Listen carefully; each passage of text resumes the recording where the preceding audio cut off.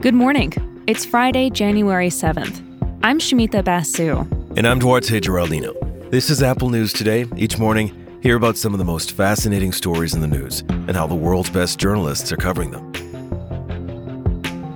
There's news this morning that COVID test kits could be on the way to American homes. The Washington Post is reporting that the White House and the Postal Service are finalizing a plan to start delivering 500 million test kits. They could start shipping as soon as next week. This is the latest development in a time filled with news about the spread of the Omicron variant. We've had new insights on the disease and changing guidelines, so now is a good time to take stock of what we know. NPR takes a close look at the science around symptoms of Omicron and what makes it different from earlier variants.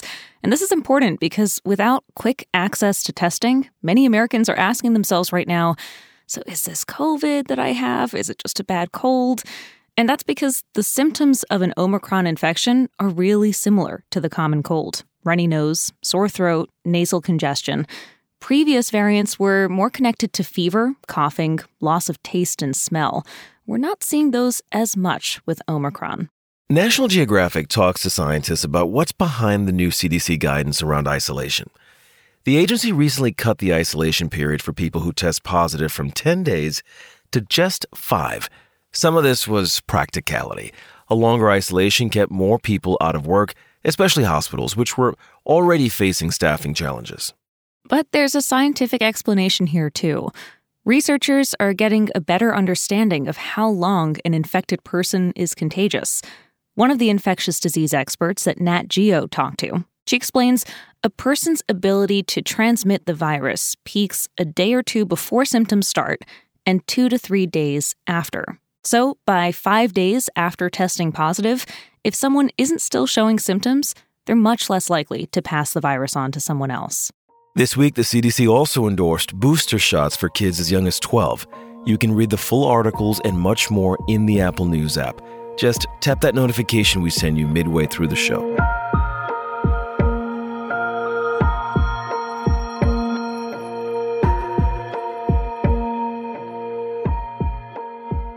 Kill without warning. That's the order the president of Kazakhstan gave today. Dozens of people there are reported dead. Protesters are clashing with government forces, and Russian-led troops are deploying. CNN takes a look at what's happening and why it's important for you to understand. Kazakhstan is an oil-rich nation in a global hotspot. The Central Asian country shares borders with 2 powerful countries, Russia and China. It's a former Soviet state that still has close ties to Russia.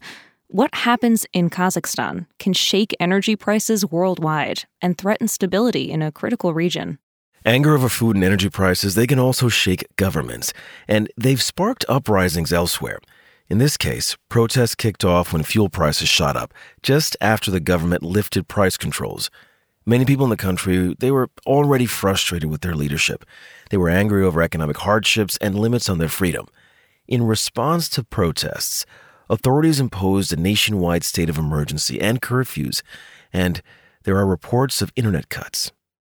Amnesty International says these protests stem from authorities' widespread repression of basic human rights.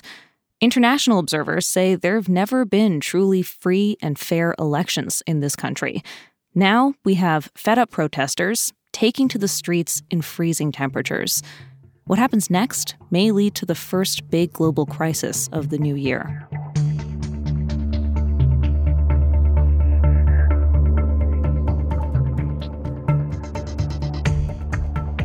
The deadly fire that destroyed a Colorado town last month was pretty unexpected.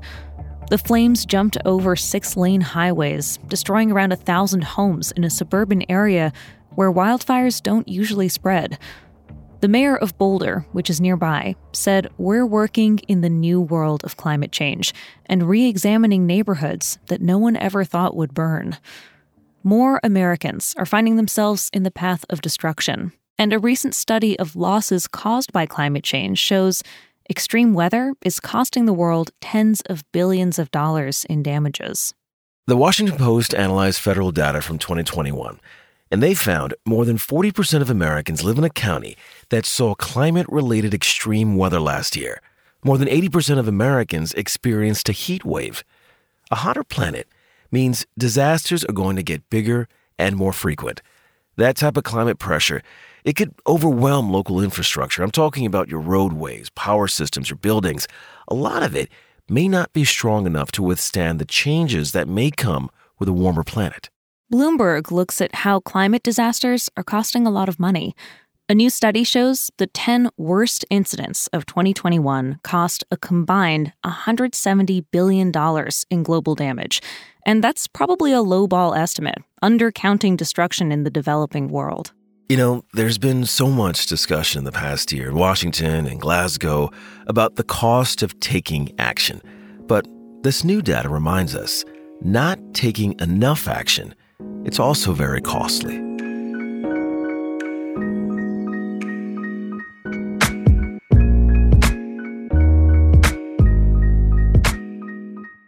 Did you watch the first season of Bridgerton? Oh my God, last year during all the stress, this show was such a joy. It was dramatic but light, like a cup of tea.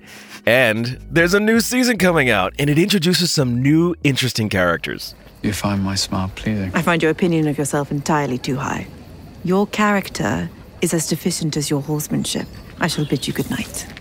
Okay, you had me at tea, but I haven't watched season 1 of Bridgerton. Should I binge it before season 2 comes out? Absolutely.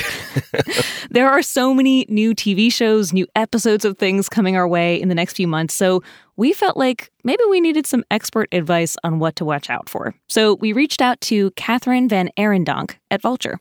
Yeah, she pointed out new shows that are based on Marvel characters and Lord of the Rings, and separately, one of the shows on her radar is grounded in real people.